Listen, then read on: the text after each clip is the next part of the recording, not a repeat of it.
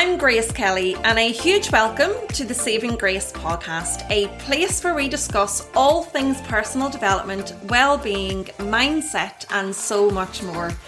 I'll be sharing with you awareness, understanding, and education on a range of topics that can impact both our personal and professional lives. Unlike any other classroom, you can sit back, put your feet up, and relax as I bring to you a range of amazing guests who are on a quest to help you find your saving grace in each day. Welcome back to the Saving Grace podcast. I cannot believe that we have come to the end of season 1 already. Time really does fly when you're having fun, and I have loved bringing these episodes to you, and I really do hope that they have helped or inspired you in some way. I have been honoured to have spoken to so many of my personal inspirations throughout this academic year via this platform, and today's guest is no different. On this, the final episode, and to close season 1 of the Saving Grace podcast, I couldn't be more honoured to be joined by the amazing Drew Povey. Drew has been an inspiration to me personally for a number of years, and I find his journey, his knowledge, wisdom, and guidance truly inspiring. Drew and I spoke about his passion and work in elite sport, his time in education as both teacher and leader, and the work he now does as a leadership coach within a variety of industries. We touched on his time spent leading Harp Fold in Salford, a community which he continues to have such fond memories of, the challenges he faced there and how he overcame them. As an esteemed author of what is now 3 books, we discussed the inspiration behind his most recent book, When the Clouds Come, and the key messages that he shares throughout it. I am truly honoured to have had this opportunity to speak with Drew, and I hope you love it as much as I did. Good morning, Drew. I am so happy that you have come on to join me on what is the last episode of season 1. Thank you so much for being here. Grace, it's a pleasure. You picked a good day for it. It's absolutely baking outside here in Warrington. It is. It's absolutely baking here as well. I think we're sitting on 27 degrees at midday, and it's getting hotter by the minute. It's amazing. I've seen a few of my mates on holiday, and they're all like saying, look how warm it is here. And it's actually warmer where we are in the UK than it is where they've gone on holiday. So they'll be gutted. It is. And it's the last couple of days now for a lot of students in school and, staff getting to the end of term. So I bet they just can't wait now to get to the end. Yeah. And let's hope it's not one of those traditional British times when the moment the clock strikes 3 or half 3 when they're finishing, the clouds come. No pun intended. No pun, there, book title, yeah. But and then suddenly the bad weather comes the moment teachers get that well-earned rest. Typical. It's always the way. Drew, I have known you personally now for a few years, which is amazing. I've learned so much from you, which is why I've asked you to come on to my podcast, because I know that my listeners will learn so much from you today as well. But just for the sake of my listeners, can we go right back to the beginning and just tell them a little bit about Drew Povey and how your journey has led to where you are today? Yeah, absolutely. I'll try and keep this short and relatively sweet. And again, thank you for those kind words, Grace. I'm going to say learning is never one way. It's definitely a two-way street, and I've learned just as much from you and your amazing work in wellbeing than I'm sure you picked up from me. So thank you for those kind words. My background is probably not traditional. It just only occurred to me I was doing a bit of a talk at the release of the You Coach You book by Sarah Ellis and Helen Tupper, who are now good friends of mine. And it was only when we were looking at my career, they do the Squiggly Career podcast. They do great stuff when they were going, your career is really weird. And I was like, well, yeah, it is. And that probably explains a few things. But yeah, in a nutshell, found school difficult, quite a challenging student, probably wasn't the easiest student to teach. So the irony of me going into education is not lost on me. Got into sports coaching at a very early age. Loved it. I was about 15, 16, which was obviously not the normal age you go into that kind of thing, but loved it in the sport of rugby. very quickly got into sport, very quickly kind of rose through the ranks there. And by the time I was 18, I was working with the elite sports team in a sport called rugby league, which is played mainly on the M62 corridor, and was just in the mixer from a very early age. Carried on with my studies, did my A-levels, went to go and do my degree. And then at the end of it, everyone was like, well, you're just going to go into sports coaching. And I was like, well, yeah, but, can see a lot of links with teaching, because I think, there's so many crossovers. They're not the same. They are different, but there's a lot of crossovers. So trained to be a teacher, but carried on the sports coaching. And the more I did, the more I was trying things from sport and education, and from education into sport.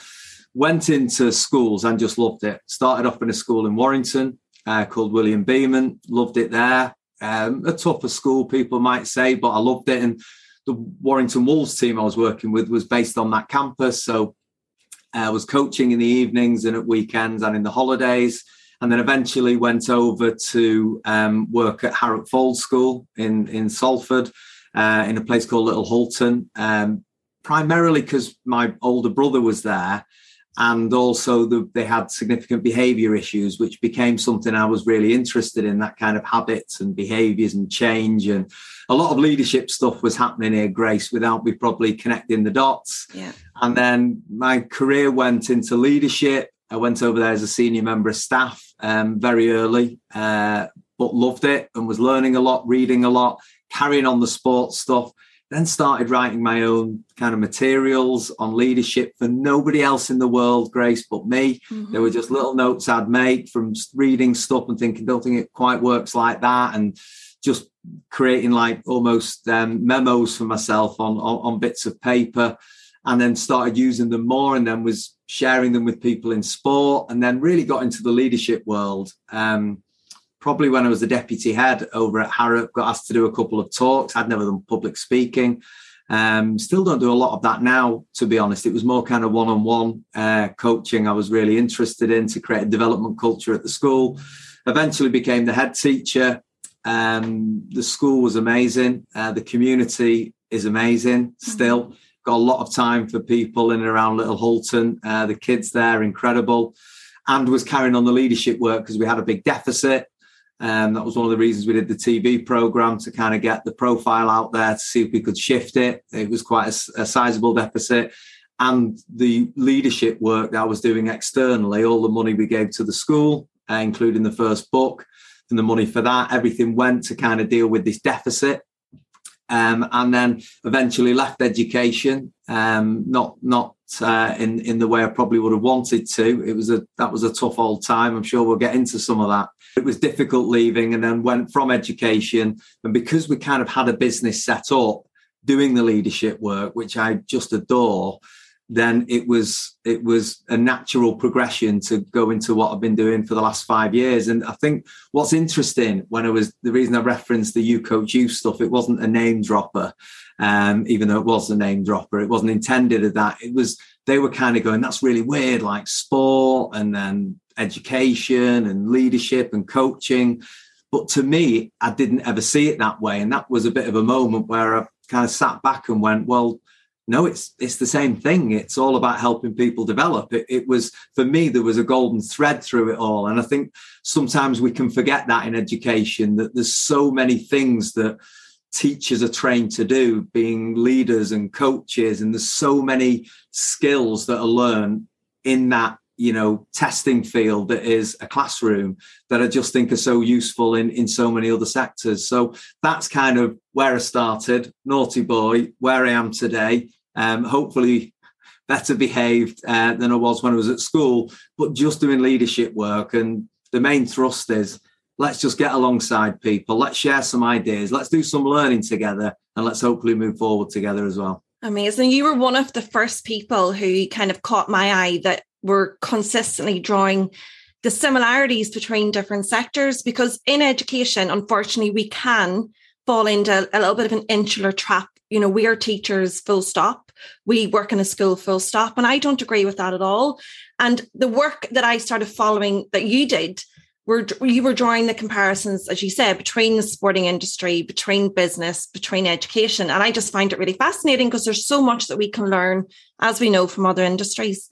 Yeah, I mean, it's sad that we would box ourselves off, but that's not just education. To be clear on this is all sectors will very often perpetuate similar ideas within that sector. So if it's charity or the police or the NHS or education or business, it's or even sport, to be quite honest, they very often stick with those principles. And there are differences and there are nuances, and you can't deny that.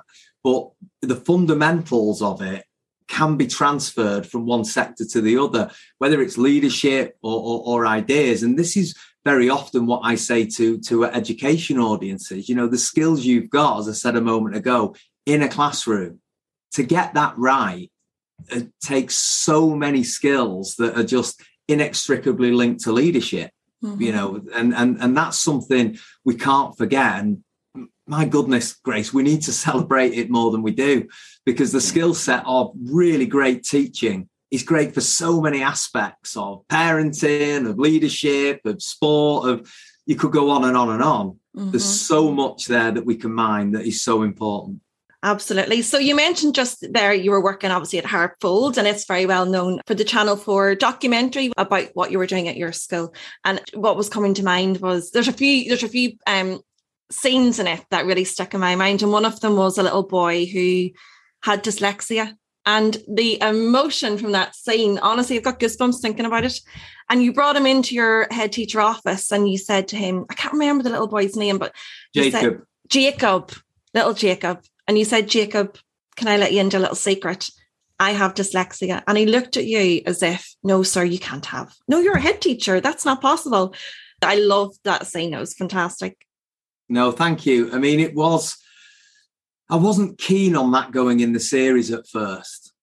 And the reason that was because Harriet had such a challenging background. And, you know, there are pockets of people out there that think if you've got dyslexia, you know, you've got this like major learning difficulty. Now, we know enough about neurodiversity and we know enough about how the mind works now to know that it works differently. It's not a case of you're not being good at it, but, you know, there are pockets of people that will go, oh gosh, you know, still now friends of mine will say, oh no, I've had a really difficult week, and I'll be like, what's up? And they'll go, oh, you know, my kid's been diagnosed with whatever, or they'll say, you know, my kid's been diagnosed with dyslexia, and I'll go, oh, good.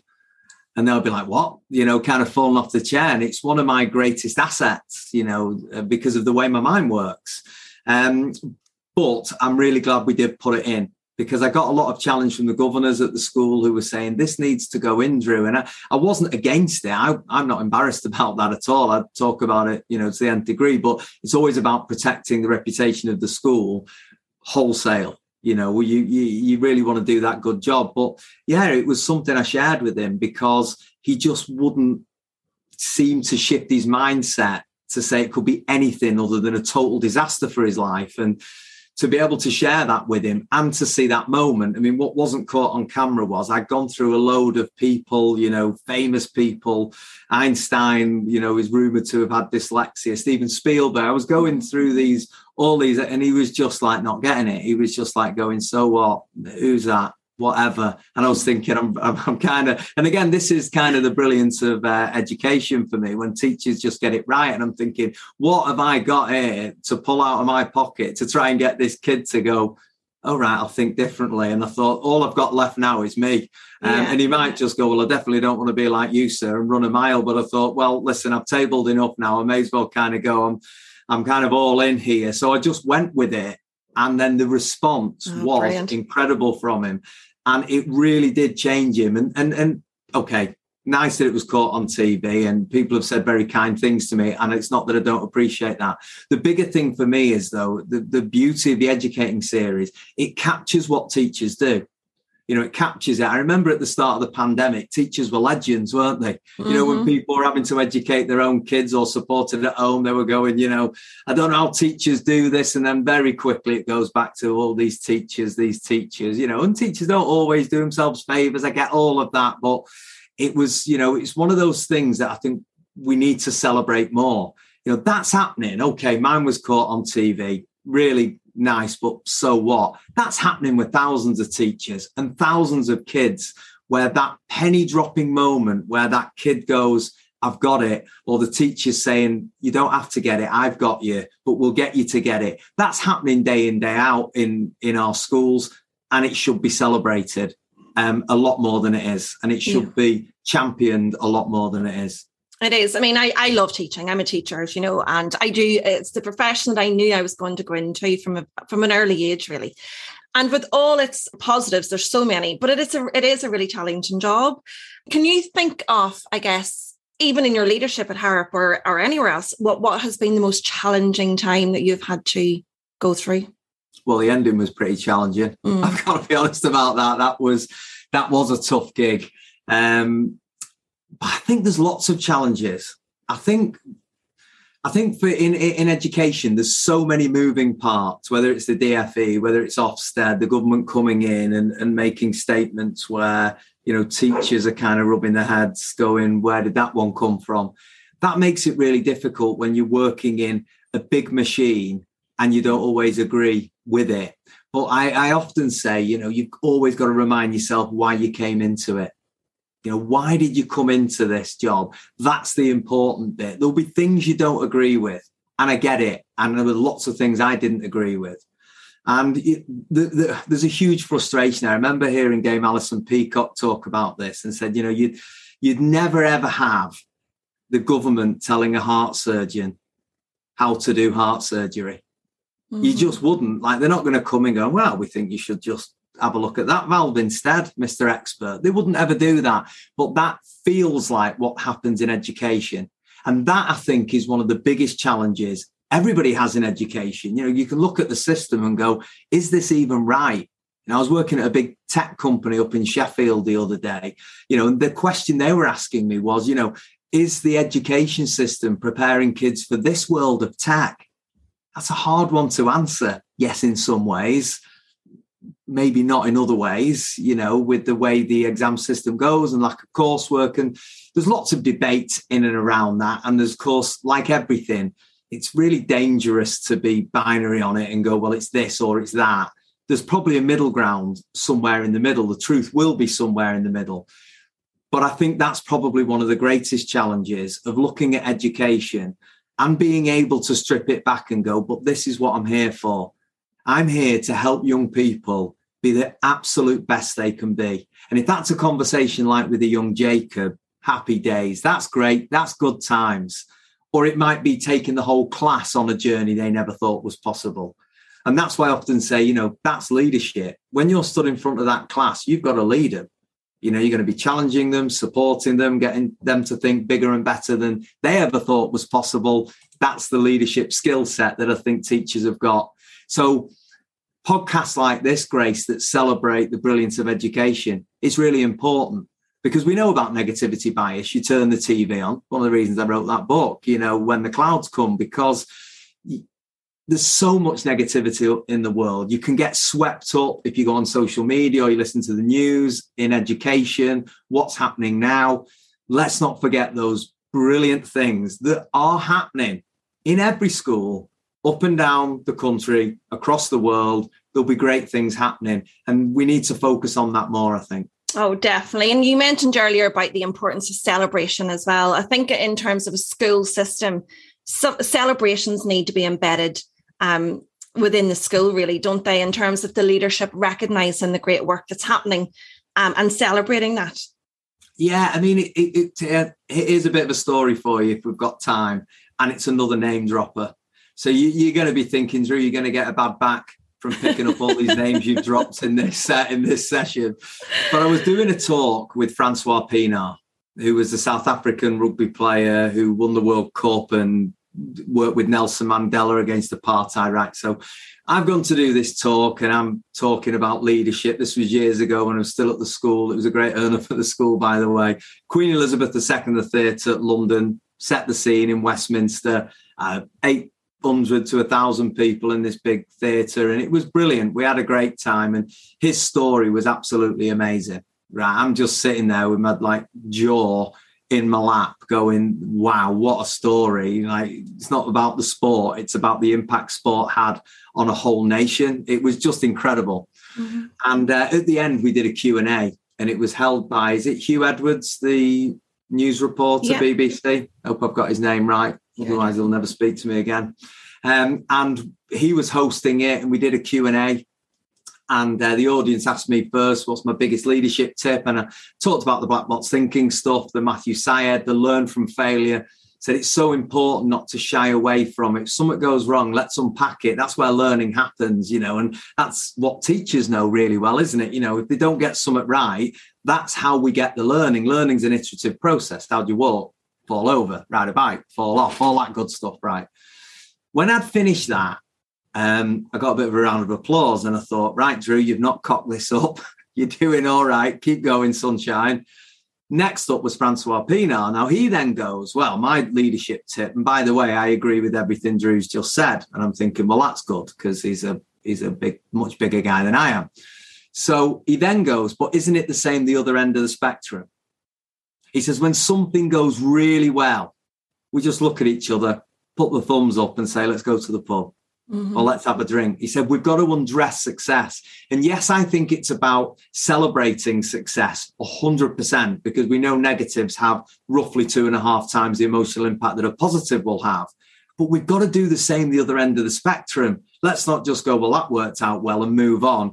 Get the learning at both ends of the spectrum. And I think we can get stuck in the bottom end of the spectrum and not go to say, what is going well? And how can we leverage this? And how can we use this even more to say, this is our learning point. Let's go even bigger and better in the future. I'm all for celebrating the small wins. Even in my classroom and in my department, I think celebrating the wins are really, really important. Drew, when you were going through, I guess, a difficult time as a teacher or as a leader, did that have a ripple effect on the rest of your life? And like, for example, your family, or how did you deal with that?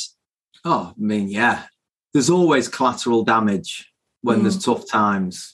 And even if that's the teacher, the leader, the coach, the chief constable, even if they're just distracted, that's tough as well. And we've got to learn to manage that. And, quite a few of my friends outside of education are kind of like, well, you get all these holidays. I'm like, well, number one, they don't get all these holidays.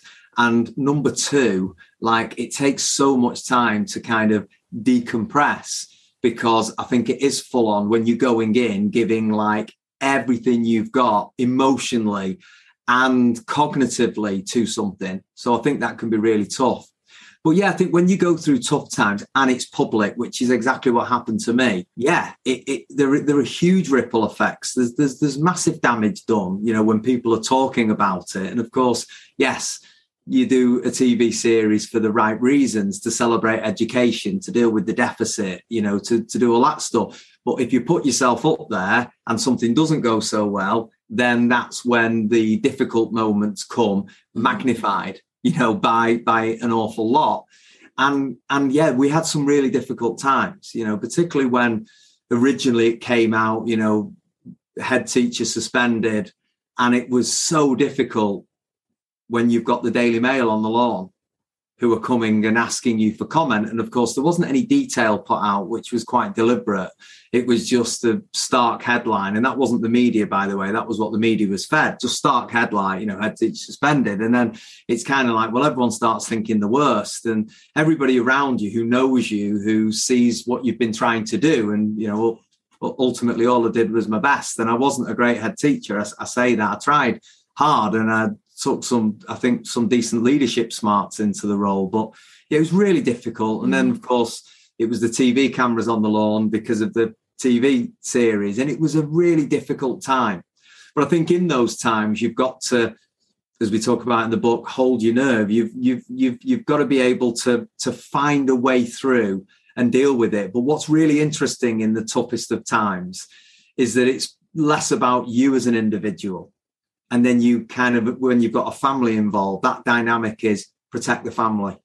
And you almost don't think about yourself within it. It's about what can I do to get through this moment, and kind of how do we protect those that we love most. That was definitely where my head was at. And it always has been during difficult times throughout my life. I think you almost go out of yourself and you'll deal with yourself later. Yeah, and you talk about so much of that in your latest book. But in addition to all the many roles and titles you have, we know that you're an esteemed author of what now, 3 books. So you've got Educating Drew, The Leadership Factor, and most recently When the Clouds Come, which is the book that we've been referencing. So I guess it was the tough times then that inspired your latest book. Yeah, it was. I mean, I often get asked, how's a dyslexic do 3 books? I was like, get a ghostwriter is the answer to that.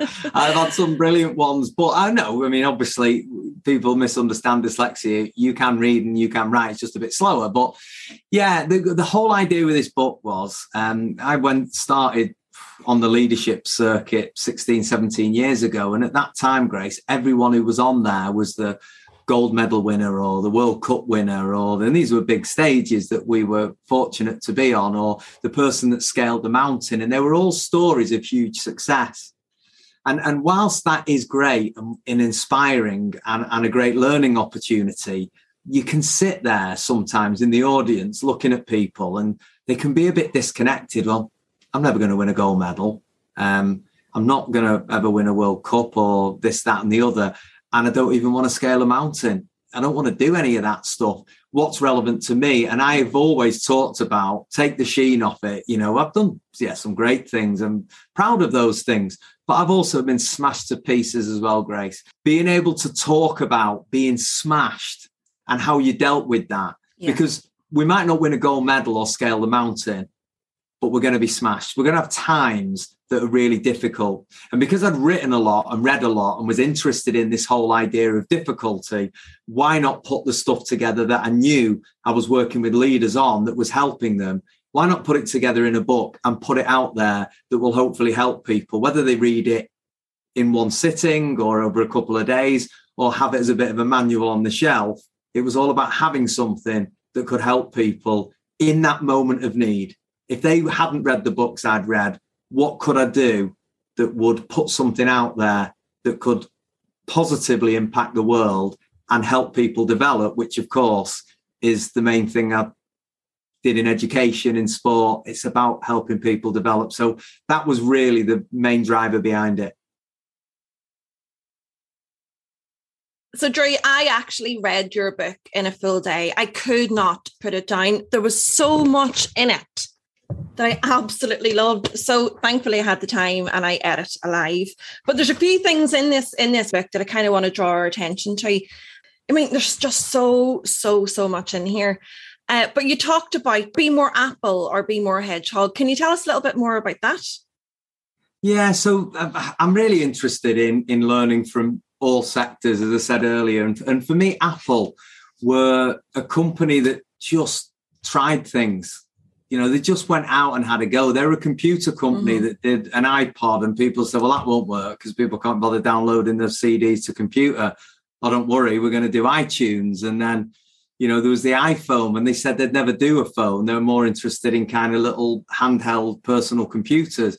Did the iPhone, the iPad, and it was always about just throw yourself out there. You know, even the iWatch, for example, you know, a lot of people were critical of that when it was first coming out, saying, you know, how lazy has someone got to be not to, you know, pull a phone out the pocket and lift the wrist up. And well, we probably know the answer to that because the iWatch is, you know, selling really well. So I think it's that idea of just go and try it. You know, Tom Peters has a great phrase he uses. It's not pithy and short, this, but it's well worth remembering. He calls it WTT MSW.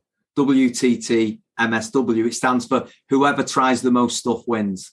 I think having that ability to go out and try things and experiment, you know, again, that's where the learning comes from. Even if you don't get it right, you've learned one way of not to do it next time, kind of thing, or fail stands for first attempt in learning and all the quotes that we might read from various places. But I think that idea of just go and try it, why not, don't stick in your box kind of thing is big. But the whole idea of the hedgehog comes from the story of Lego for me. Jim Collins, I think, was the guy who created the hedgehog principle in Good to Great. And what he talks about there is, you know, hunker down and go back to basics. What are your great strengths? A little like we were talking about earlier when we talked about successes. What is it that's your greatest strength? And for me, Lego did that when they got in trouble in the early 2000s. We all grew up, if you're my age, roughly, with Lego, and then the rise of electronic toys, and they kind of tried to compete. But then they went back to the brick and they said, we're all about the brick. And that for me is a hedgehog principle. You know, I've shared the stage with quite a few execs from Lego over the years. And it's a great story that actually go back to basics, go back to your fundamentals, master the mundane, be brilliant at the basics, all that kind of rhetoric, and build up from there. And of course, Lego 2014 got back in the top 10 world manufacturers for toys.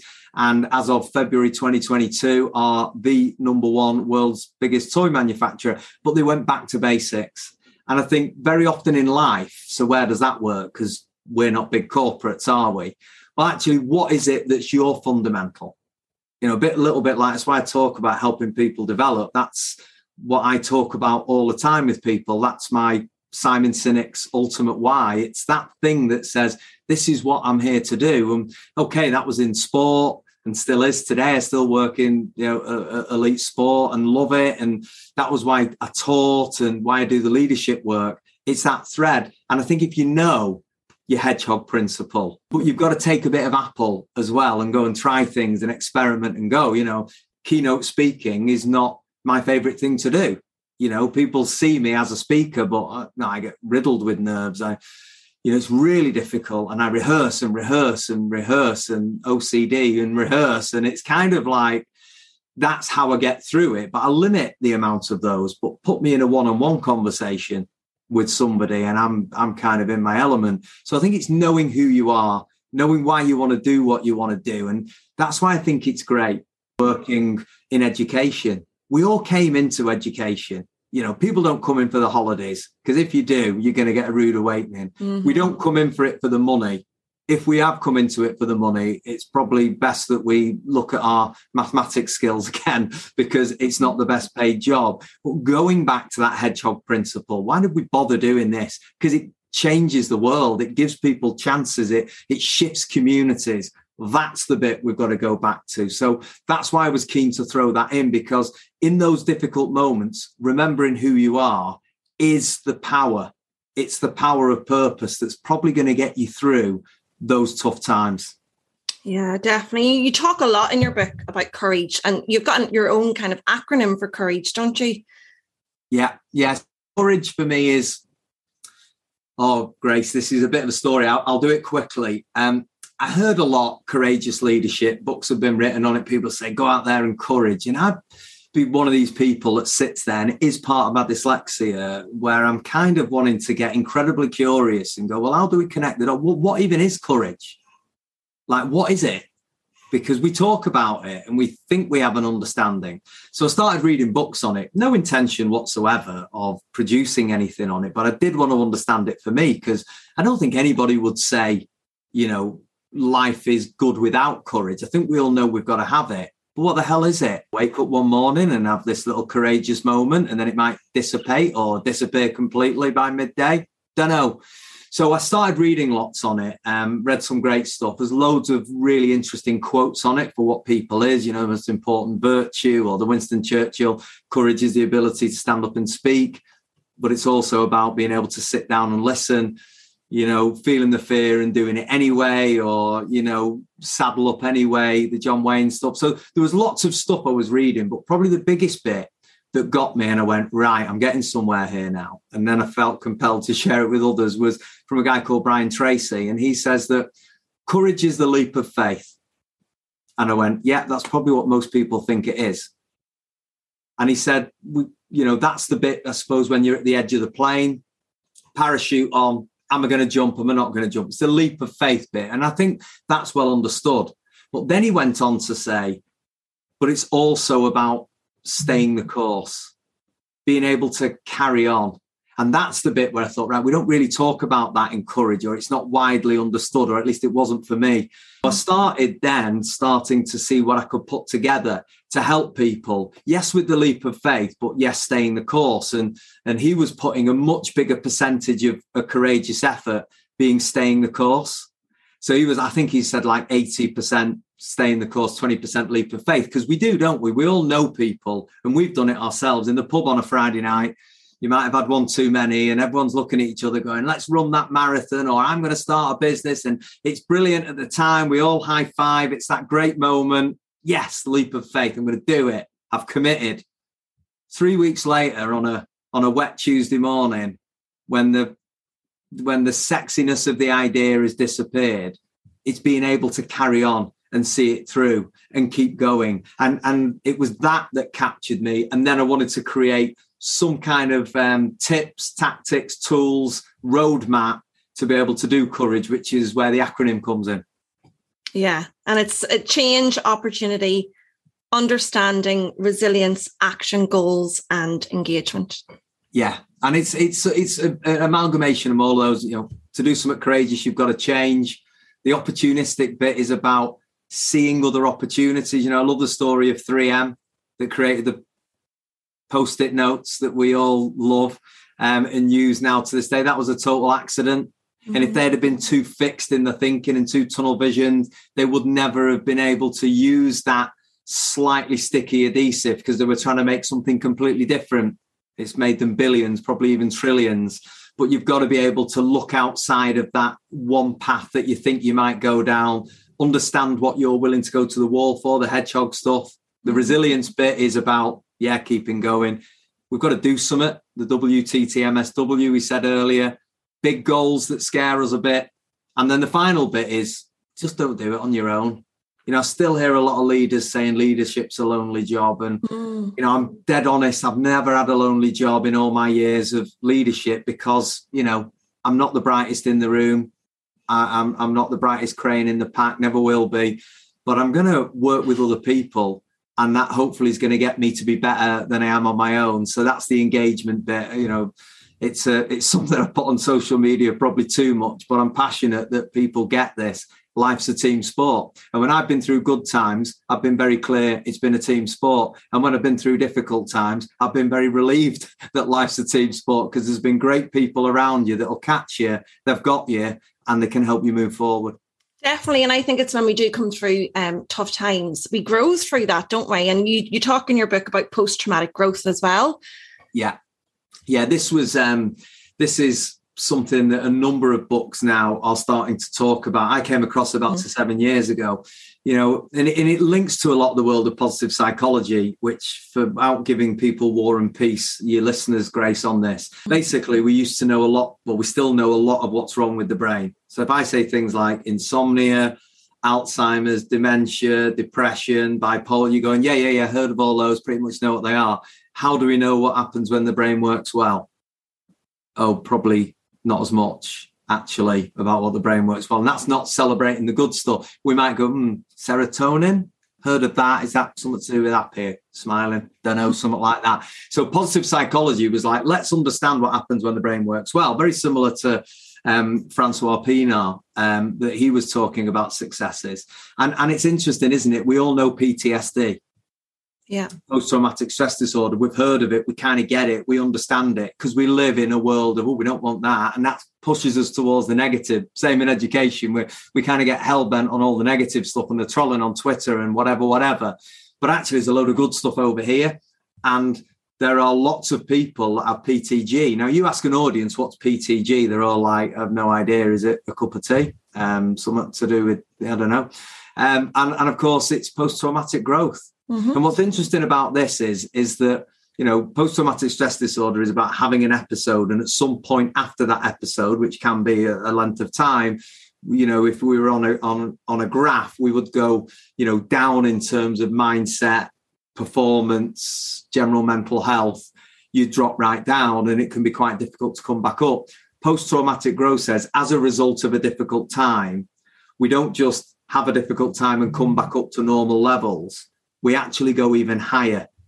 We get better as a result of that difficult time.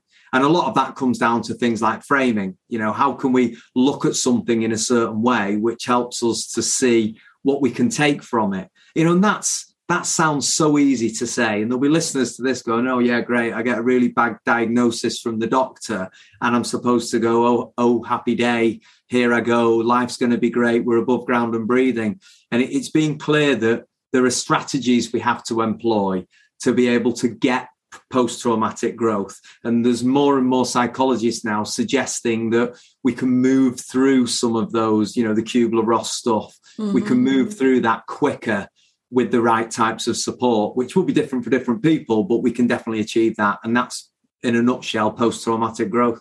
Yeah, and also reframe. I find reframing very powerful. It's something I came across a few years ago and, kind of embedding that into my own thinking, I suppose.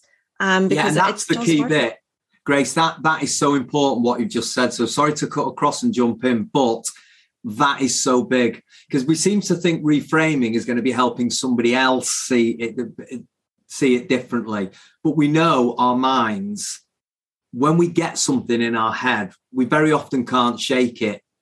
And it's very difficult to shift it, really hard. But being able to challenge what we're starting to see in our own head, bearing in mind negativity bias. I've mentioned that a few times, but we're going to hold on to difficult stuff and then we're going to catastrophize it. And before we know it, the world's coming to an end and we've just stubbed our toe. It can be that dramatic. And it's being able to stop ourselves and go, okay, what is really going on here? What is it that's really playing out? And we don't like to do that because of something called cognitive dissonance. We don't like to disagree if we've started to hold a view, and that links to confirmation bias. And there's a whole load of different scientific terms here, but actually being able to say to ourselves, right, am I right in my thinking here?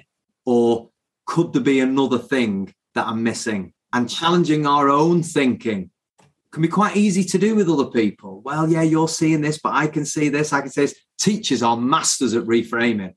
I hate this subject. I'm never good at school. And we help kids reframe that. We do that possibly the best sector out of anyone. We are like ninjas. We are reframing Jedi, right? We're that good at it. But I'm not sure how good we are at doing it for ourselves. Exactly. And that is the key. That is the point, because you say we're doing it for our students constantly. But how good are we at doing it for ourselves? Because, and I've fallen victim to this, and I know lots of other teachers have, where, we talked about, the 3-to-1 ratio of, 3 good things can happen in a day. And it only takes that one thing. And it's that one negative that will stay in our minds. Yeah. Right through to the next day and beyond. So if we and it festers. And because we're very clever, not only does it fester, we start to connect other things to that thing, which are completely unrelated. And, I've read a stat, and there's different stats on this depending on which psychology piece you read. But we talk to ourselves. So as you and me are speaking, I speak far too quickly. So apologies to you and your listeners if you're going, Drew, I'm very close to turning this podcast off because you get on with bloody nerves, because it's like a million words per minute. Most people talk probably about 150 words per minute. I probably do about 200. But we speak to ourselves minimum 600-700 words per minute. Maximum, a lot of people think it's between 1,200 and 15 words a minute, right? So there's a lot of self-talk going on in our heads. Okay, that's the first thing we've got to get our head around. Wow, that's a lot of talk. It's very quick, it's very snappy, and it's constant, the dialogue going on in our heads. What's interesting is a lot of psychologists will then say, because of negativity bias, the Roy Baumeister stuff, up to 80% of that self-talk is negative. Yeah. So that's like, if you go, I suppose, middle somewhere, that's like 800 negative words to ourselves every minute. So there's kind of or negative connotations of the words collected. It's just something we've got to be on top of. And I know you've had Paul McGee on here, my great friend, and he talks about that faulty thinking and trying to get perspective with the 1 to 10. There's some great resources out there that help us do that. But ultimately, it should be a bit of a thrust for all of us to try and get on top and to reframe our thinking. And I'm not talking about living in cloud cuckoo land. I talk about, walking around like, you're on a cloud and everything's great. But I am talking about being a hell of a lot more realistic and not allowing that negative sway to take us down there. And of course, that'll be exacerbated when we get tired and a bit grumpy as well. You know, that will also add in the mixer and start to give us some problems if we're not careful. I totally agree. You talk about in your book as well, Drew, at times when dealing with difficulty, you know, ways in which we can deal with the difficulty that comes our way. And you kind of put it across in terms of the 5 H's. Yeah, so this is something, again, just played with for about 2 or 3 years, where I was watching people who could deal with difficult moments, but they seemed to deal with them well. You know, I was interested in the whole Tiger Woods thing, you know, do it like Tiger. He was the man, wasn't he? Saviour of golf in many ways, a lot of people would say. Then stuff comes out in 2013, 14, and, you know, the sex addiction, the drug addiction. At that time, I think he was the 3rd or 4th most hated athlete on the planet. Now, talk about going from hero to zero. Mm-hmm. That's quite significant. Now, again, you watch people like that, and he comes back 2019 and wins the Masters. You know, what Greater Manchester Police did actually after the arena attack, I thought was just outstanding. So I'm always watching people who go through difficult times, and the ones who come out and kind of keep going and have that, what kind of things do they do? And that was the whole idea behind the H's. And quite simply, it's about the first element is you just got to hold your nerve. And that is, those words are irritating because like they're so easily said and so hard to do, you know, thinking calm under pressure or whatever we talk about there, or thinking clearly under pressure, depending on which one you read. But you've got to be able to hold your nerve. And I think some of that is about seeing the wood for the trees. I think it's about reframing. I think it's about capturing yourself. And then for me, the second bit, definitely for leadership terms, but also for, you know, the question you asked me earlier about the ripple effect on my family. You need to humanize these things. You know, in a sports context, very often it's, well, forget that, we've got to win. But actually, these are a group of people who are putting themselves, you know, in the limelight and in, you know, the difficult positions publicly and sometimes physically in terms of sport to get a result. Or in a business, it might be, well, we've got to get, you know, these profits, but you've got to put people first and you've got to make it, and you've got to give people time to be able to understand that the people aspect, the human aspect is the biggest bit. Then it was about, you know, creating the real focus, which is the hone in, you know, what really matters. And it's not actually what really matters. It's probably what really matters most right now. It's kind of like in those difficult moments, there will be a priority list. And I want to take the first couple of ones. And then the bit after that was about the habits, because, you know, we can, when you go into a difficult time, you can have a good moment. You can think, you know what, I'm kind of getting my head down that. And then bang, next day or later on that day, you're back down going, oh, woe is me, wailing wall job. Yeah. That's not helpful. The fourth H was about creating habits, which was about what are the things I need to do to help me keep honed in, humanizing it and hold my nerve. And it was about the things, you know, that I've seen people who've been through really difficult times. They have almost a daily game plan of things they've got to do, whether that be exercise or eating right or sleeping 8 hours. There will be a set of habits that help that person to navigate life and keep themselves as on track as possible. And then the final aspect, which was just something I threw in at the end, really, because it began with H, to be honest. But I think it's an important one. Steve Rizzo, the comedian over in America, he talks about the fact we're not human beings. He says we're humour beings. And I love that, because even in the most difficult of times, yeah, I think humour can be just such a good antidote to what we're facing. Mm-hmm. You know, the amount of people I know who go to funerals, you know, as you get older, you experience them more, and people have to do eulogies. And, you know, if you can bring some well-timed and well-intended humour to it, it's almost a thing that can bring people together. And some people think they're a bit weirded out by that when I put it in how to deal with difficult times. But I think, you know, don't forget your sense of humour. And I know even on my most difficult days, whatever that's been dealing with, if you can have a laugh about something, and I'm not talking about sick humour or, you know, taking things too far, but I think humour can really help in those difficult moments. And, you know, I've got a lot of people around me who are very humorous people. You know, Paul, as I mentioned him earlier, he's one of them. We'll always have a laugh about something, even difficult times. You know, if you watched, you know, his dad passed away recently, you know, some of the stuff he was putting on social media at the time, you know, it was really sad and and heart-wrenching, but at the same time he was, he thought that he was his dad, I think, or something like that. And a bit of humor will definitely help those difficult moments, I think. So they're the 5 H's, and I see them time and time again, normally in that order, to be honest. And it seems to help people. There is just so much to take away from this book, Drew. I mean, we've only touched on a few of the topics that you write about. But like I said, I couldn't get enough. I just had to keep reading and reading because it is full of just brilliant takeaways. So obviously I'll put the link to the book in the show notes below for anyone who's interested in learning more about your book, When the Clouds Come. Drew, when it comes to inspirational people or leaders in general, has there been anyone in particular that you've followed or met that I guess stand out to you? Oh, Grace, there's so many. Yeah. Honestly, there are so many. And there's a danger in, if I start naming, there'll be another podcast this length of people I'd name. I know. So many. And I will say, some of those people who I find inspiring and motivating and are students in a school. We've all seen it, haven't we? I remembered when I was invited down to Buckingham Palace, which was lovely and I appreciated it. But there was a girl in year 11 who was caring for her 2 younger siblings, before and after school. I remember thinking, she's the one who should be down here, not me.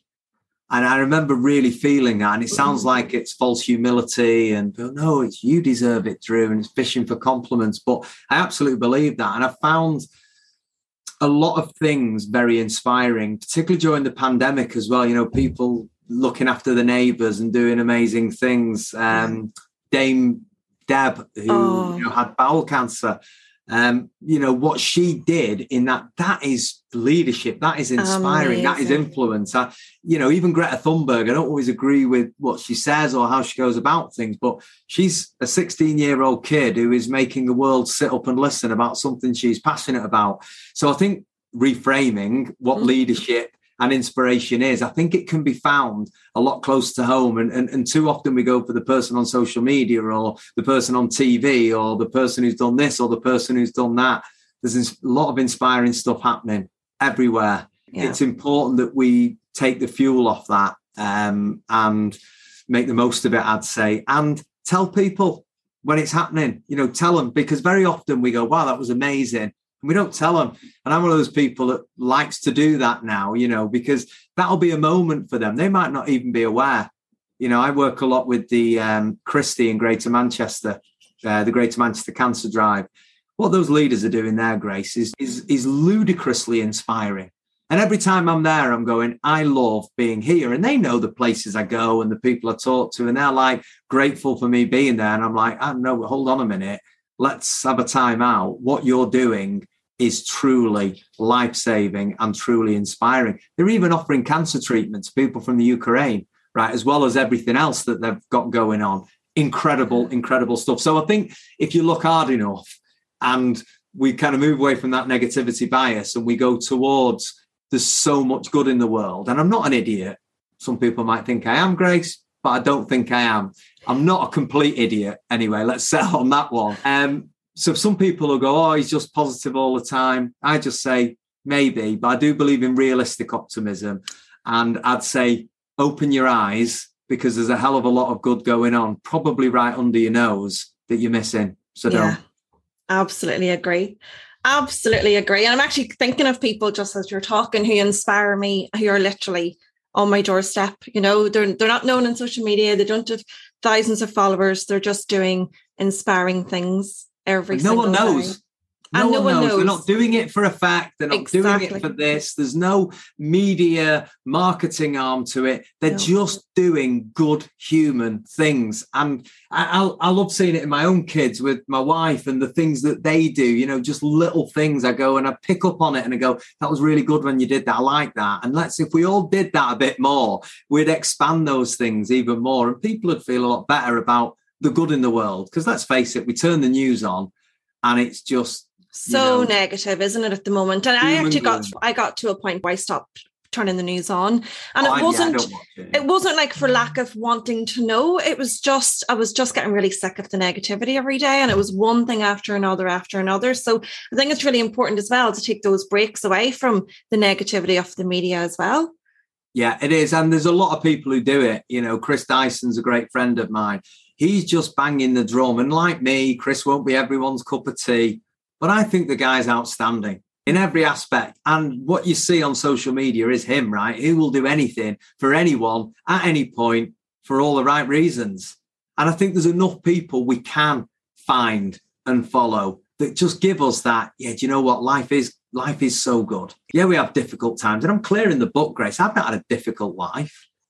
I really haven't compared to so many people. But I've had difficult moments. And I think it's mining for the good stuff is the key bit. And there's enough out there for us to find. Going back to the title of the book, When the Clouds Come, they will clear, and they will come again. Yeah. And if we don't learn, going back to the whole teaching principle we started off this podcast with, if we don't learn a better way of dealing with that difficult time, it'll hit us a bit harder second time. And it, you know, because we're kind of almost a bit used to it, it'll be, oh no, not this again. And that's that bit. Clouds do come. But the other reason I came up with that title was because clouds come. They do. They sometimes stay for a while. They sometimes go pretty quickly, but they come, but they do go. And it's like the saying, this too shall pass, or this soon shall pass. It will. And difficult times, it's the same. We get through it, sometimes with scars, but we will get through it. And that's the key bit. Just keep going. Yeah, absolutely. So Dree, apart from your own book, is there any books that you've read? Because I often like to give my listeners some books that they might be interested in as well, like a recommendation. Are there any that come to mind? Well, bearing in mind, I've read over 700 books on leadership, change, success and culture. I say that not as an impressive point. I say that to magnify the point that I am an enormous leadership geek. So many. And there's big names in there, you know, like John Maxwell and Matthew Syed and Patrick Lencioni. There's so many great ones that they've done, and that's on kind of the leadership stuff. But, you know, I love Paul McGee's stuff. You know, How to Live a Great Life for me is just like, you know, off the scale. I like Steve Oakes' stuff, you know, the A-level and GCSE mindset. I like the way he writes, and I think there's a lot of life principles in there. I love Phil Denton's book, you know, the first 100 days that he wrote with Mickey Mellon. I think that's outstanding. There's so much in there. And that's not me saying my mates to get them more book sales. I rate the books and I like them. Chris Dyson's new one out, the Parklands one, is absolutely fantastic. I love Stuart Pearce's book. His latest one came out during the pandemic, and that's all around resilience. It'd be really hard, a bit like The Person. I can't name one, but what I would say is keep reading. You know, I give the tip of Blinkist to so many people, the book summary app. You know, if you all never read that, well, get Blinkist, because there's 15-minute book summaries on there that you can read or you can listen to. You know, keep learning, because ultimately our competence in something from the reading will lead to confidence. So even if you don't want the learning from it, the more you learn, you know, the more confident you'll become in whatever walk of life you choose to walk in. Absolutely. Dree, just to end our conversation, would you have like a parting message that you could give to those of us in education who are ending the term and embarking now on our much needed summer holidays? Yeah, I mean, for me, every time in education, you have got to look after yourself. I did a post this morning on this on social media. You've got to rest. You've got to recharge, you've got to recalibrate, you've got to reflect, you've got to refocus. Lots of words beginning with R, it's just how my mind works. But ultimately, before you re-engage, there's another one that's just come in my head. Before you re-engage next year, you've got to look after yourself. And everyone's going to say that. And it washes over us now. And there's great things happening on social media, the 5-a-day stuff, the Patrick Otley O'Connor, the Paul Garvey stuff. There's so much great stuff. But what I'd say is get serious about it. I know the post wasn't long enough for me to say this, but, you know, I'm not saying plan your holidays within an inch of its life where, well, I have this and then I have a 5-minute turnover, then I go and do this like you'd have a school day. But I would say be strategic about your rest. so you maximize it, because ultimately the job in education is huge. And, you know, it's a tired phrase, this, but it's a very important one to remember. You can't pour from an empty vessel. So number one for you, I think, with everything education's been through, not just this year, I mean, let's add the last couple of years to it. It's been absolutely crazy, and the demand has been through the roof. And we'll get that, you know, delayed impact, I think, this summer. Yeah. So teachers, look after yourselves, please, for you. Number one priority, look after yourselves. We need great teachers, you know, fully going. And number two, because if you don't, what's going to happen? You're going to come back with less air in your tires, less fuel in the tank, and you ain't going to be able to do your job. And then the kids miss out. And it is such a demanding job. You know, having done lots of different jobs and seeing lots of different jobs, I don't think you can compare them in terms of being tired. But in terms of being emotionally draining, you're giving everything to 30 kids on a regular basis every day. And it's not just the teachers, it's the support staff as well. They're draining themselves emotionally, not just physically, every single day. So when does the recharge happen? Well, I hope it happens now. And I hope the weather stays good for everybody throughout the summer holidays, so you can do that rest stuff in nice weather. Brilliant advice. Thank you so much. For my listeners who would like to learn more about you and how you might be able to even assist them or their organisations, how can they get in touch? Yeah, so if they get in touch through the website or on social media, Twitter, Instagram, LinkedIn, I'm on TikTok. I did a talk with TikTok before viewers start like spitting the tea out laughing. What a 44-year-old guy who looks as old and crusty as you be doing on TikTok. I love the platform. I think it's brilliant. So any of those platforms, get in touch. And if we can help people, we always will. Drew, thank you so much. Honestly, I cannot thank you enough, first of all, for your time today. Thank you for making this conversation happen and for ending season 1. I couldn't have thought of anybody else that I'd want to end it with. Thank you so, so much. Listen, it's a pleasure, Grace. It's always a pleasure to work with you. And what I would say is, thank you for doing this, because we've talked about those positive elements dripping down, giving people stuff to help them learn. Everything I pretty much talked about, you're doing with this podcast. And like the book I've put out there to help people, there is no question in my mind with you and the guests that you've had on previously, this podcast is going to be doing exactly that. As Steve Jobs said, you're making your own dent in the universe. So fair play to you and all the very best in the future, Grace. Isn't he just brilliant? I love my conversations with Drew. I am a huge fan of his work, and I'm genuinely thrilled that Drew found the time to come on to chat with me today to close the season by sharing his messages of wisdom and inspiration, which we all need. I have had the best year with all of you, and this platform is only as successful as you, the listeners, allow. And I would like to thank all of you who have downloaded and listened to any of the episodes that I have shared with you this academic year. I hope the content has been of use and of interest, and I hope that you have gained as much from the conversations as I have. And at this point, I really would like to extend my appreciation once again with my amazing guests. I would like to thank again Paula Darcy, Chris Misselbrook, Paul McGee, Lydia McCartney, Kim Meller, Jade Kelly, Sunita Bagri, Edwin Van Ruin, Kelly Hannigan, Pauline Ronan, Steve Waters, Dr. John Wilson, Paul Cope, Patrick Oshley O'Connor, Ilaria Petrucci, Matt Desheen, and of course the brilliant Drew Povey for providing us with so much value throughout this academic year. I am passionate about keeping good teachers in the job that we all entered out of love for our subjects and the young people in our care.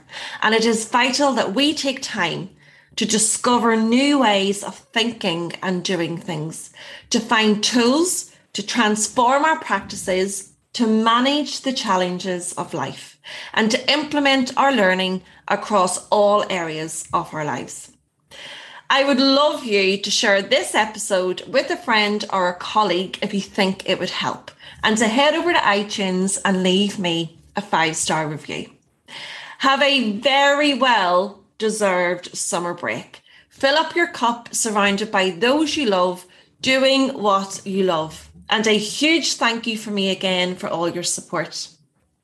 I am very much looking forward to bringing to you season 2 in the new academic year, when I will bring to you more amazing guests who are on the quest to help you find your saving grace in each day.